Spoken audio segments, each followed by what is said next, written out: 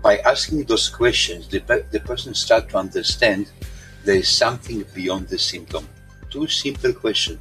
How long ago did it start? What happened in your life around the time?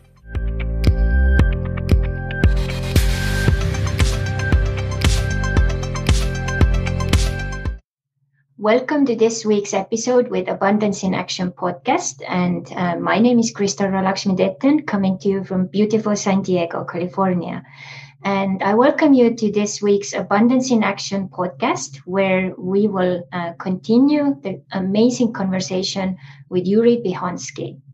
And we here in Abundance in Action podcast, we believe that each one of us, we have a treasure box inside.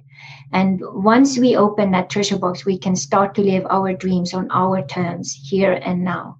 So please enjoy this episode. And as always, please like, share, and comment in the end of it, and enjoy also the amazing gift Jure has put together.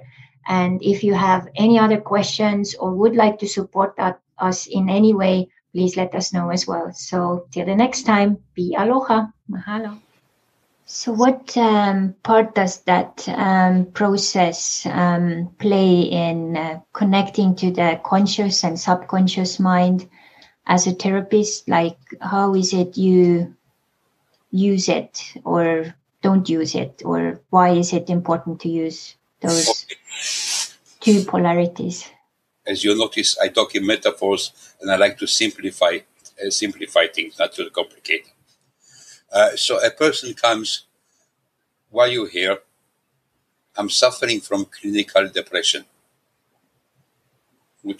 So you see, depression, okay. So tell me, what are you sad about? And then there are two important questions that we forget to ask. How long ago did it start? And what happened in your life around the time? We're looking, it's not yet the cause, it's the trigger. And then when was the first time in your life when you felt that way? Then we go to the subconscious. Then actually, by asking those questions, the person starts to understand there is something beyond the symptom. Two simple questions. How long ago did it start? What happened in your life around the time? And what was your emotional reaction to what happened? And when did you feel like that first time in your life? You see, like, for instance, the breakup of a relationship. My boyfriend or my husband found another younger woman, okay, and they left me. I'm depressed. I feel horrible. Life is not worth living. I was abandoned. When was the first time in your life when you felt abandoned? And you know what I'm finding recently quite a lot? Up to a few years ago, people were talking about the critical mothers. Now we're coming to a stage when people are talking about the emotionally absent fathers. Or father left the family and does not have any contact, or he is in the family, but he's not emotionally connected. They've got his computer, his television, his computer games. They've got his alcohol from time to time, and he's not interested in the rest. So what's the way to process through that situation? So you see, one of the things that I like to do, instead of talking about it in therapy for the next 25 years, I will say to the client, okay, I want you to imagine I'm your father. I'm your father. Look at me. What do you need from me? And if father has died, I said, okay, I went to the other side. I put an empty chair. I went to the other side and I invited the spirit of your father to be present with us. Your father is sitting here on the chair. What would you like to say to your father? Now become your father. Father, what would you like to say to your daughter? We do a dialogue. So it's a question of experiencing it. But sometimes happens, okay, I say, I'm your father, what do you need from me? Nothing. Okay? I want you to imagine a little girl standing here. And this little girl is you. How old is she? 4 years old. Look at her eyes. This little 4-year-old girl, what does she need from her father? She needs attention. She needs love. So the 4-year-old needs attention and love, and the 40-year-old does not need it anymore. Because you see, when there is a relationship problem, okay, we need to go to the first. Okay, if a woman has problems with relationship with one man or few men, because we sometimes copy the pattern from one man to the other, maybe we should go to the first man in your life, who was your father, and see what happens here.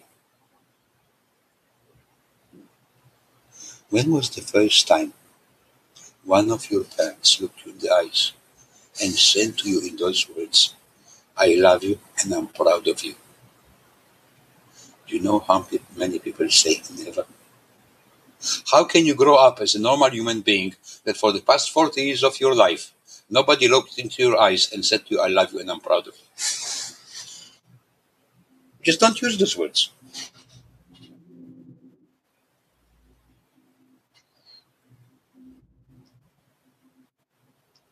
It's question of giving permission the person to ask for what they need. It is my basic human right. I went to my father or to my mother and I said to my father and mother, "I need you to just once to look into my eyes and tell me that you love me and you're proud of me." I'm not asking for it, I'm demanding it because it's my basic human right. And even if they don't respond, the moment that I expressed it, something has changed inside me. It's not about changing the other person, it's about changing something inside me. Okay, I want to explain it metaphorically in the most simple, basic way I can. And please, whoever listened to it, please forgive me for my words. When I sit on the toilet and I have shit, by having shit, I don't change the toilet, I change myself. Can we stop trying to change the other person and just change ourselves? Can we just dispose of the emotional shit that we carry inside ourselves and put it back to where it belongs? What the other person will do with it is their responsibility. So in case someone's parents have already passed to the other side, can they do this exercise where they imagine their parent being in front of them and saying, "I love you, I'm proud of you," just kind of imagining as like a little journey inside of them? So you sit on the chair, let's say your father died, okay, and we have an empty chair. And I want to imagine that the spirit of your father is in an empty chair. And you said to the spirit of your father, I need you to tell me that you love me and you're proud of me. Now he said to you, okay, leave your chair, sit on the father's chair. Now you're a father. Your daughter said to you, tell me that you love me and you're proud of me. What would you answer? It's called gestalt. It's about changing goals. It's about doing it and not talking about it forever. I understand. It must be difficult for you. So how do you feel about it and how do you feel about it? It can go forever and nothing is changing. People go to therapy for the rest of their lives. They go from one therapy to the other. They try different things. But on a practical level, the question is, what do you do with it? I see the process as going through 3 stages. First stage is the experience. Next stage is the integration.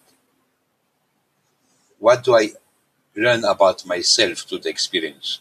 And then come the third stage, which is the most important of them all, is application. What are you going to do about it?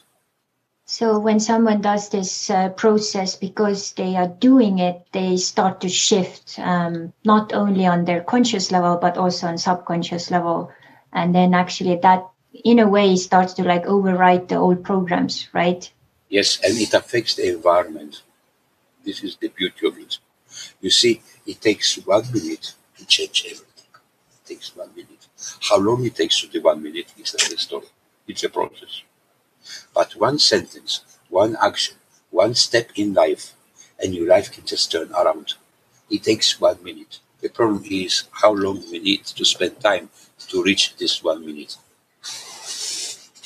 So you have now traveled to like over 60 countries, and I'm, as an anthropologist, I'm 70.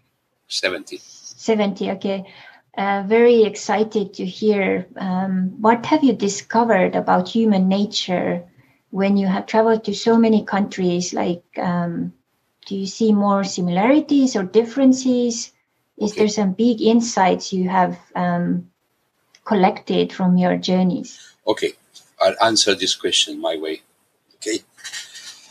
Whenever I go to different countries, I also have television interviews, radio interviews, newspaper. And a lot of people ask me the question, what is the difference between us and the others? We're always looking to compare and looking for differences. Why don't we look what we have in common? When we're sad, we cry. When we're happy, we smile.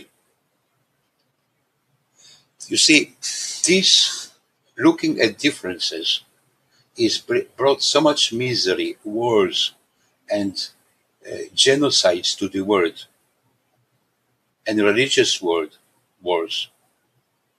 Deep inside, we are all the same.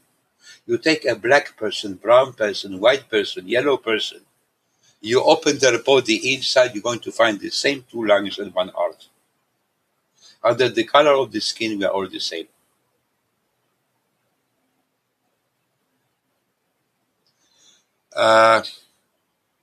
I choose to believe that we are born good. We are God's prince and princesses, and life turns us into frogs. We are born good. We are all born with a potential to self-actualize. No matter which country and which culture we're coming from.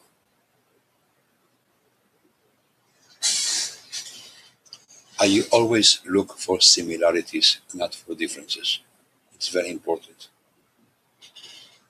There is actually research, now about what is different between men and women. Do you know that women have smaller brains than men? Come on. It's ridiculous. Why to compare all the time? I'm a man, you are a woman. Let's see what we have in common. No, I'm a woman. It's my right to change my mind. I'm a man. Men are stubborn. Women are like that, men are like that, and this is it. Now let's get married, have children together, and have a happy life. Why can't we put the human being first?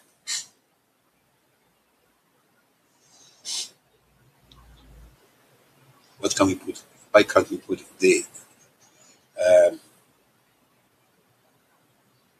human, the person first?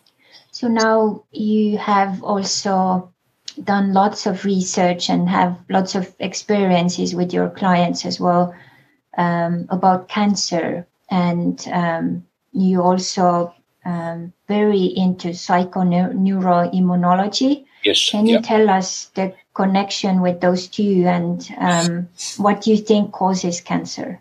Okay. What's your personal take? Okay. My first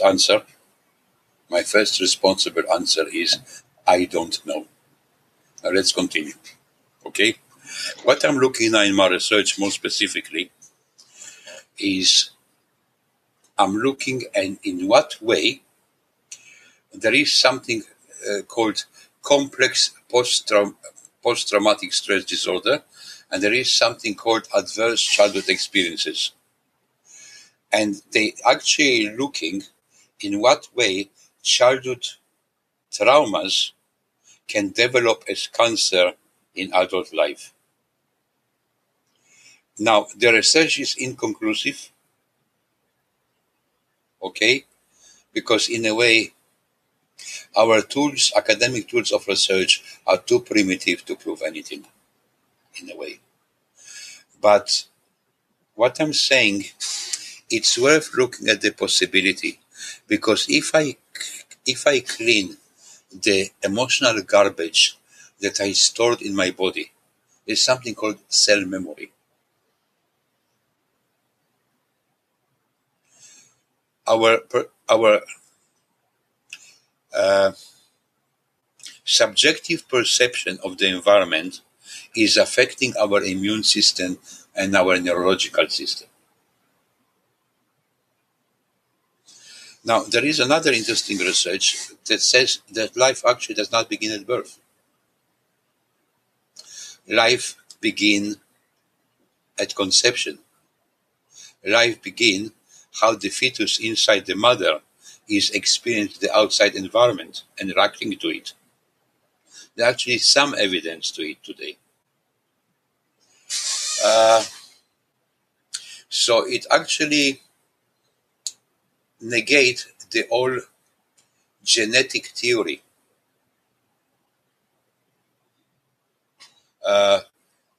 If one of my parents had cancer, I have to be careful, and I might have cancer too. And I need to go and check myself, especially when I'm a woman. I need to check my breast for breast cancer all the time. This fear is already affecting something. It's like with the coronavirus. The more they scare us, the more we're going to get it. We're supposed to be scared of something because it is how they can control us better. We've been controlled by fear. If you're not going to be good, you're going to be punished. So in the beginning, we had God. You're not going to behave, you're going to go to hell, and you're going to be punished. Religion has collapsed. Then we had the communism and the Soviet Union. The communists are going to invade us. There's no Soviet Union anymore, so then we invaded AIDS. If you're going to have too much sex, you're going to get AIDS. So half of the population of the world is going to die through AIDS. They did not. In England, in Wales, they done a special course for AIDS counselors. They took 3,000 counselors and ran them through a course how to work with people with AIDS. After they trained 3,000 counselors, nobody in all of Wales in England got AIDS. There weren't any AIDS cases. But there were trained counselors how to deal with AIDS. So always create something we have to be afraid of. Terrorism, I can go to politics and ask, who has created this Taliban and this kind of people, who sold them the weapons in the first place. It's just, I'm sorry. We are controlled by fear, and we need to find our own freedom we need within it. Yes, maybe I'm into conspiracy theories. Okay, what's wrong with that? Let's be skeptical and let's be critical. Let's not just swallow everything that they give us to eat.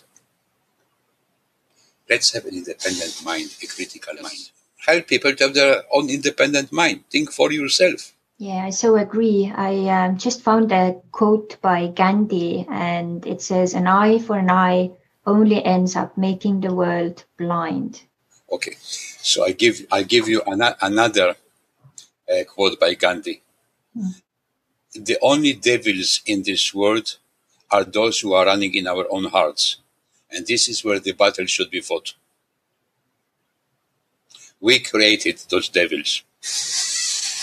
And then we need to find an enemy to find, because as long as somebody is bad, this makes us good. And if somebody does not follow our model of democracy, we're going to bomb them. We're going to send planes and bomb them. War on everybody does not think like us and behave like us. Our morals are better than their morals. Yeah, and I have another one here from Gandhi, which is like really fitting in here, that he thought the enemy is fear. We think it's hate, but it's fear. Yeah. I was once in a lecture, and the lecturer asked, what is the opposite of love? And people say hate and things like that. And he said, no, the opposite of love is fear. We have fear of love. So what would you suggest? How can people start to move out of fear and into courage? Like, what's the connection there?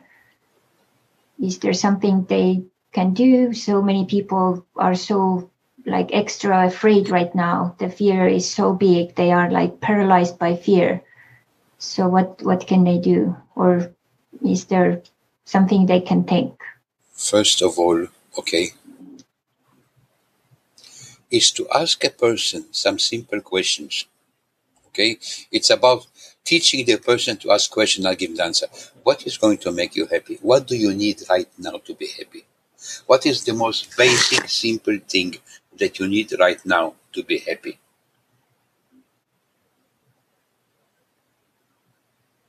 I want you to imagine your ideal life, your ideal relationship, your ideal family, your ideal job.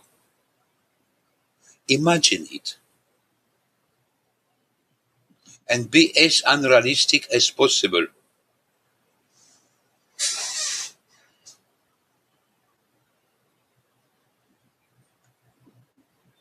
So what happens when they are unrealistic, as unrealistic as possible? What happens in their mindset and in their being? Then we develop. You see, if you take all the great philosophers, poets, artists, musicians, all of them free their mind and start to produce something unrealistic.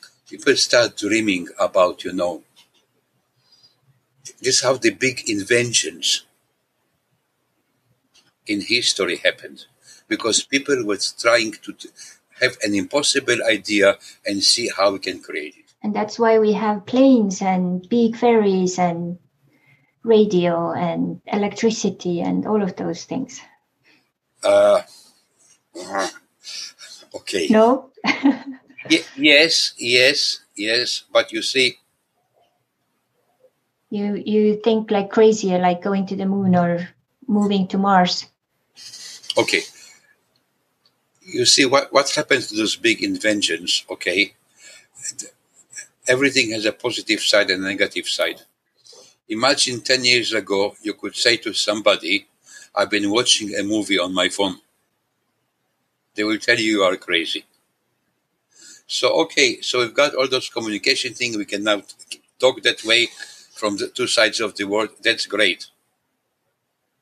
But in a way, we stop communicating face to face. A headmaster in his school told me he caught two of his pupils standing in the same corridor, texting to each other on the mobile phone, in the same corridor. We become more lonely and more isolated. The human connection, the community connection is disappearing.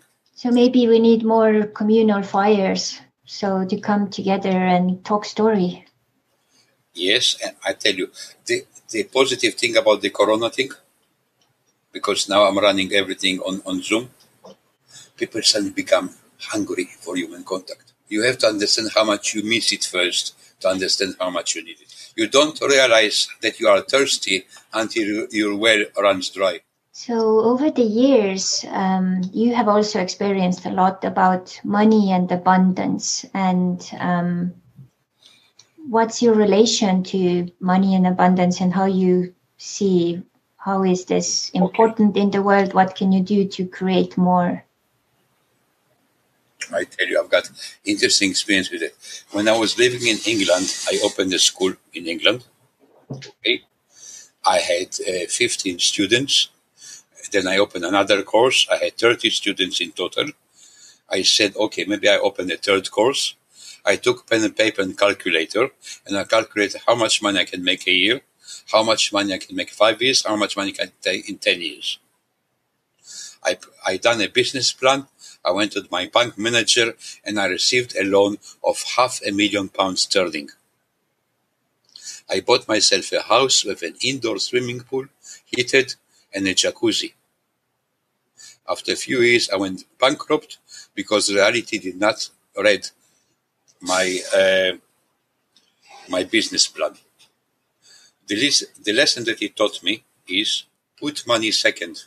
The abundance comes when you do something that you feel passionate about and you believe in it. Then you're going to get paid for it. It's about opening your heart to receive. So basically, going back to where we kind of also touched about, the mission and passion, and also sharing your gifts with the world. So Yeah. that like creates that abundance, and then you don't even need to work for it because you just do it out of passion and it just comes almost naturally. You see, as I said numerous times, my life was given to me back as a gift. I'm not the owner of the gift, I'm the keeper of the gift. And my mission in life is to give the gift to others. When I give the gift to others, I tell them the gift does not belong to you. You just keep it, and your mission in life is to continue giving it to others. This is exactly the reason I'm doing this interview with you, because I know it will go further. I've got something to say. I've got a message. I'm on a mission. I went to the other side, I was clinically dead, and I was sent back to do exactly that. So how can we help people to realize that before, like, almost going into that tunnel of light and dying? How can we wake them up other than Corona and other ways? Or is it just like you can't wake up anyone? It's just like when it's time, and it will be happening. And I want you to imagine that you've just been told that you've got 6 months to live in perfect health. After 6 months, you die. What are you going to do? When the answer comes, so why don't you start now for longer than 6 months?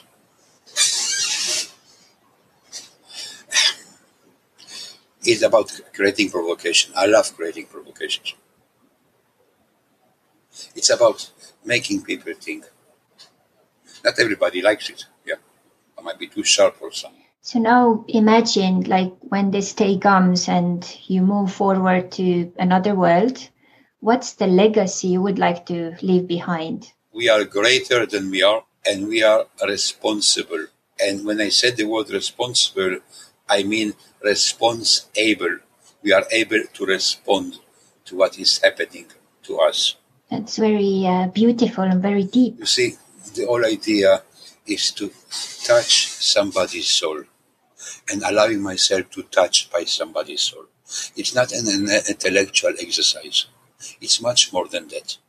And the moment that they took the human behavior and human nature and human desires and locked it into a scientific boxes and put labels on each box, at that moment what they try to do is to kill the human spirit. They start to classify us. Depression is just deep sadness. And this deep sadness, in my opinion, and I might be wrong, I love this sentence, in my opinion, I might be wrong, it's the inability to become angry. Angry people don't get depressed. Anxiety disorder, what are you afraid of? What is the fear? Because you see, if I come and I say to my environment, I feel sad, I feel sad, they will say to come and snap of it. It's not the end of the world. But if I'm going to say I'm suffering from depression, or I say clinical depression, oh, poor you are sick. Going to get empathy and understanding now. So those labels we create just to protect ourselves and to get stuck into it. People swallow antidepressants for 20, 30 years, go to therapy once a week, and after 20, 30 years of therapy, they're still depressed. Because the therapist, the psychologist is trying to get them back to function in real life. I don't want to function in real life. This life might be real, but it's not for me. I don't want to work in this office, on this place of work. It's horrible. I don't want to stay in this relationship. My needs, emotional needs, are not met. It doesn't have to be abusive or violent. It's my emotional needs are not being met. So I went to therapy and I learned how to ask for my emotional needs. Okay. My husband doesn't tell me that he loves me. So what do you want me to do? Homework, go to your husband and tell him that you need to hear him tell you that he loves you. So she went and told him. She comes next session and she said, my husband said, 30 years ago when I married you, I told you that I love you. If something will change, you'll be the first to know. So what do I do next? I'm going to convince her to accept reality and to continue in this kind of life. Look at the beautiful side of your husband. Okay? Maybe you don't need to hear that you loved. What do I do? For me, the individual comes first. The individual needs come first. What we do is sacrifice ourselves for a dream, for a fairy tale that never happens.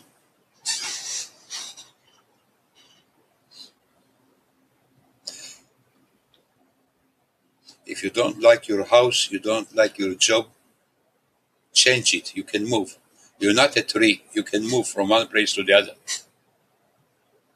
Don't need to get stuck in one place, in one profession forever. My male clients are usually men over 40 who are computer programmers. After 40, they stop liking it. But this is who I am. This is what I've been doing all my life. What else can I do?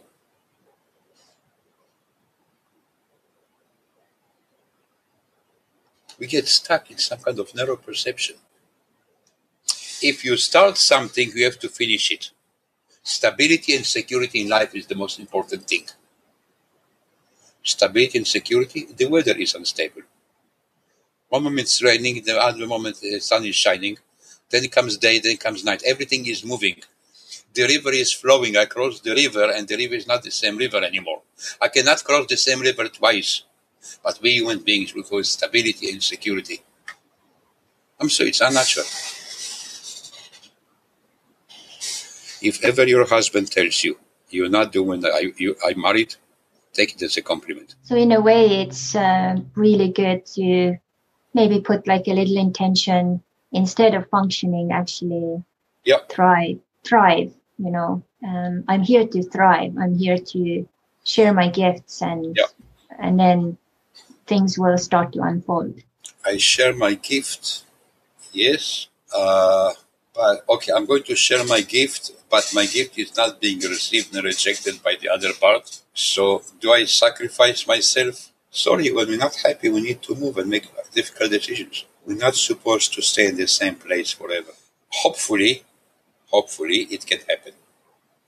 But until it will happen, maybe we need to have some storms in our life, some little dramas that will put us in the right place. Unfortunately, we learn through our dramas and our own pain. So it's also, I think this process is calling forward for trust, not only in general, but trust yourself, trust others, trust like higher universe, force, whatever you call it. Yeah, it's about trusting. It's about trusting. And in a way, always to ask myself a question, what have I learned about myself, not from that person, but through that person? Why do I attract the same people into my life over and over again? What it is about me. And because I choose to believe that each person that I meet in my life, professional, personally, I meet them for a reason. This person came to me to teach me something about myself. When the client leaves my therapy room, I take few minutes for myself. I take a deep breath. I go inside myself and I ask myself, what have I learned about myself through this person? Not from that person, but through this person. Okay, let me say it in another sentence. I want to send my gratitude to all the fathers and the mothers in the world for fucking up their children and giving us therapists so much business. Really, thank you. But in a way, because we had those kind of parents, okay, some of us became who we are. So when I talked about my injury, okay, my near-death experience, sometimes I think to myself, what would have happened if it has not happened to me? Where I be now? Married with 2 children, with feeling unhappy, depressed, with panic attacks. What, in a way, it was the best thing ever happened to me. A gift, a lesson. The biggest tragedy in our life is just a lesson. It's a gift from the universe. It was like a divine intervention. Yeah. What would you say for people to wrap this up today? Like, you have some suggestions for them how to think right now or something to do? What would you suggest? First of all, become aware where you are now. Let me say it metaphorically. I'm driving. Somebody invited me for dinner in their house. I got the address. I put it on the GPS. I'm driving. The GPS stopped functioning.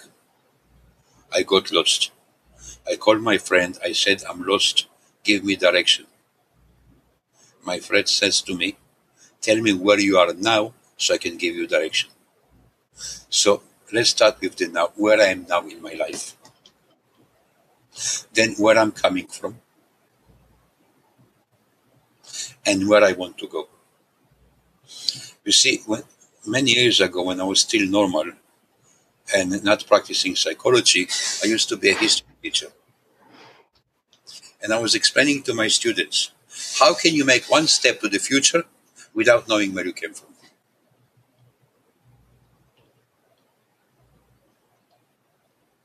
So the here and now is very nice. Another sentence that really makes me angry is, you should love yourself. You should love yourself. I'm sorry, I cannot love myself if I don't have love inside me. A car cannot drive without petrol. So I need to find a way to be loved by somebody so I can find this love inside me to love myself. You should love yourself. I know it logically. I've got all the answers in my head. I'm an intelligent person. I read American books from California about positive psychology. I know them by heart. In here, I know. I've got the answers. But what's happening inside the body is something different. And the body never lies. The more we are in denial, the more our body sends us messages. And sometimes develop nasty diseases. So we should listen to our body more too, and then give it what it needs. So I want you to imagine, for instance, that you've got a tummy ache. Okay? So instead of taking some medication, I want you to imagine, close your eyes, turn your eyes inside and look at inside your tummy and find this place that is causing you pain. Imagine it as a shape and a color. And now I want you to become this pain. Pain, what are you saying to Crystal? Now you, Crystal, what are you saying to this pain? We create dialogue, create awareness, because this part wants to tell us something. The problem is, the only way most of us use our body is as a means of transport to our head. We forgot we have a body. We don't use it enough. I know you have very many amazing stories. Is there one story you could share in the very end here to inspire people? It can be a metaphoric story. Mm-hmm. Yeah. When I travel around the world, I like to listen to folklore stories. So here comes a story from India.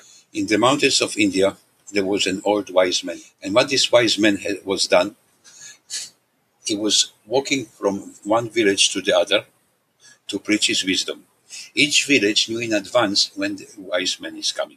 He was coming to a village in the middle of the day, had something to eat, had a wash, had a short sleep. In the evening, there was a fire in the middle of the village. All the villagers sat in a big circle, and the old man was preaching his wisdom, went to sleep. In the morning, he moved to the next village.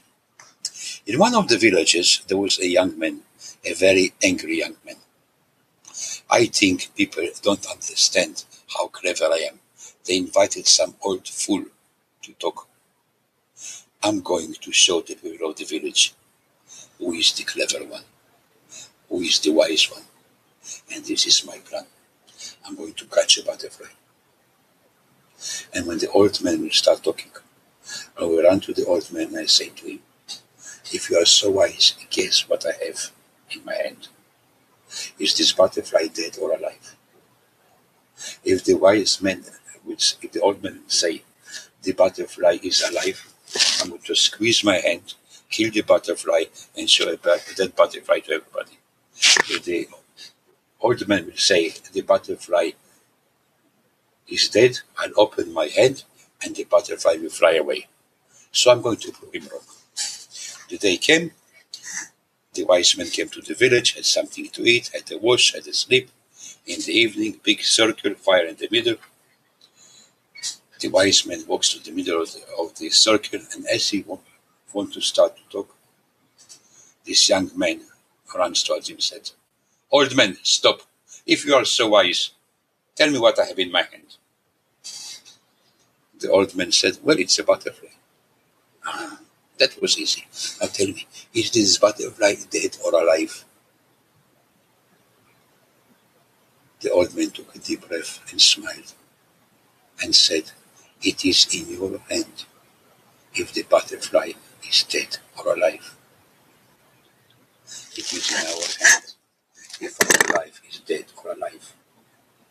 We hold it here. We hold life in our hand. What are we going to do with it? Close it and kill it, or just keep it with an open hand and share it as a gift with humanity. See. What a beautiful story. It is really in our hands. So thank you so much, Jure, for this beautiful time and sharing all the knowledge and all the treasures with us, such an abundant time. And you also are going to record a special video for our guests. So it will be a little surprise what this is. So once it's done, we'll make a special page so people can load it up and then enjoy it. And so if people would like to, if they probably have to live in Estonia, I guess, if they want to be part of your school, or do you have online school too, like people can be part of? Okay, at the moment I've got a school in Romania, in Moldova, and in Armenia. But I do courses online too. Mm-hmm. So what's the best way to find info about your courses? Is there one page where it's all collected, or? Okay, I like the personal contact. Okay, find me on Facebook, or write to me. Mm-hmm. And then you can give them information. Yeah. Okay. So we put your details below this podcast in the notes so they can find it. Okay. Yeah. Thank you so much. And I wish you all the best with the beautiful targets and goals you have. And I think this information as happiness expert is very needed in the world. So thank you for what you do and who you are.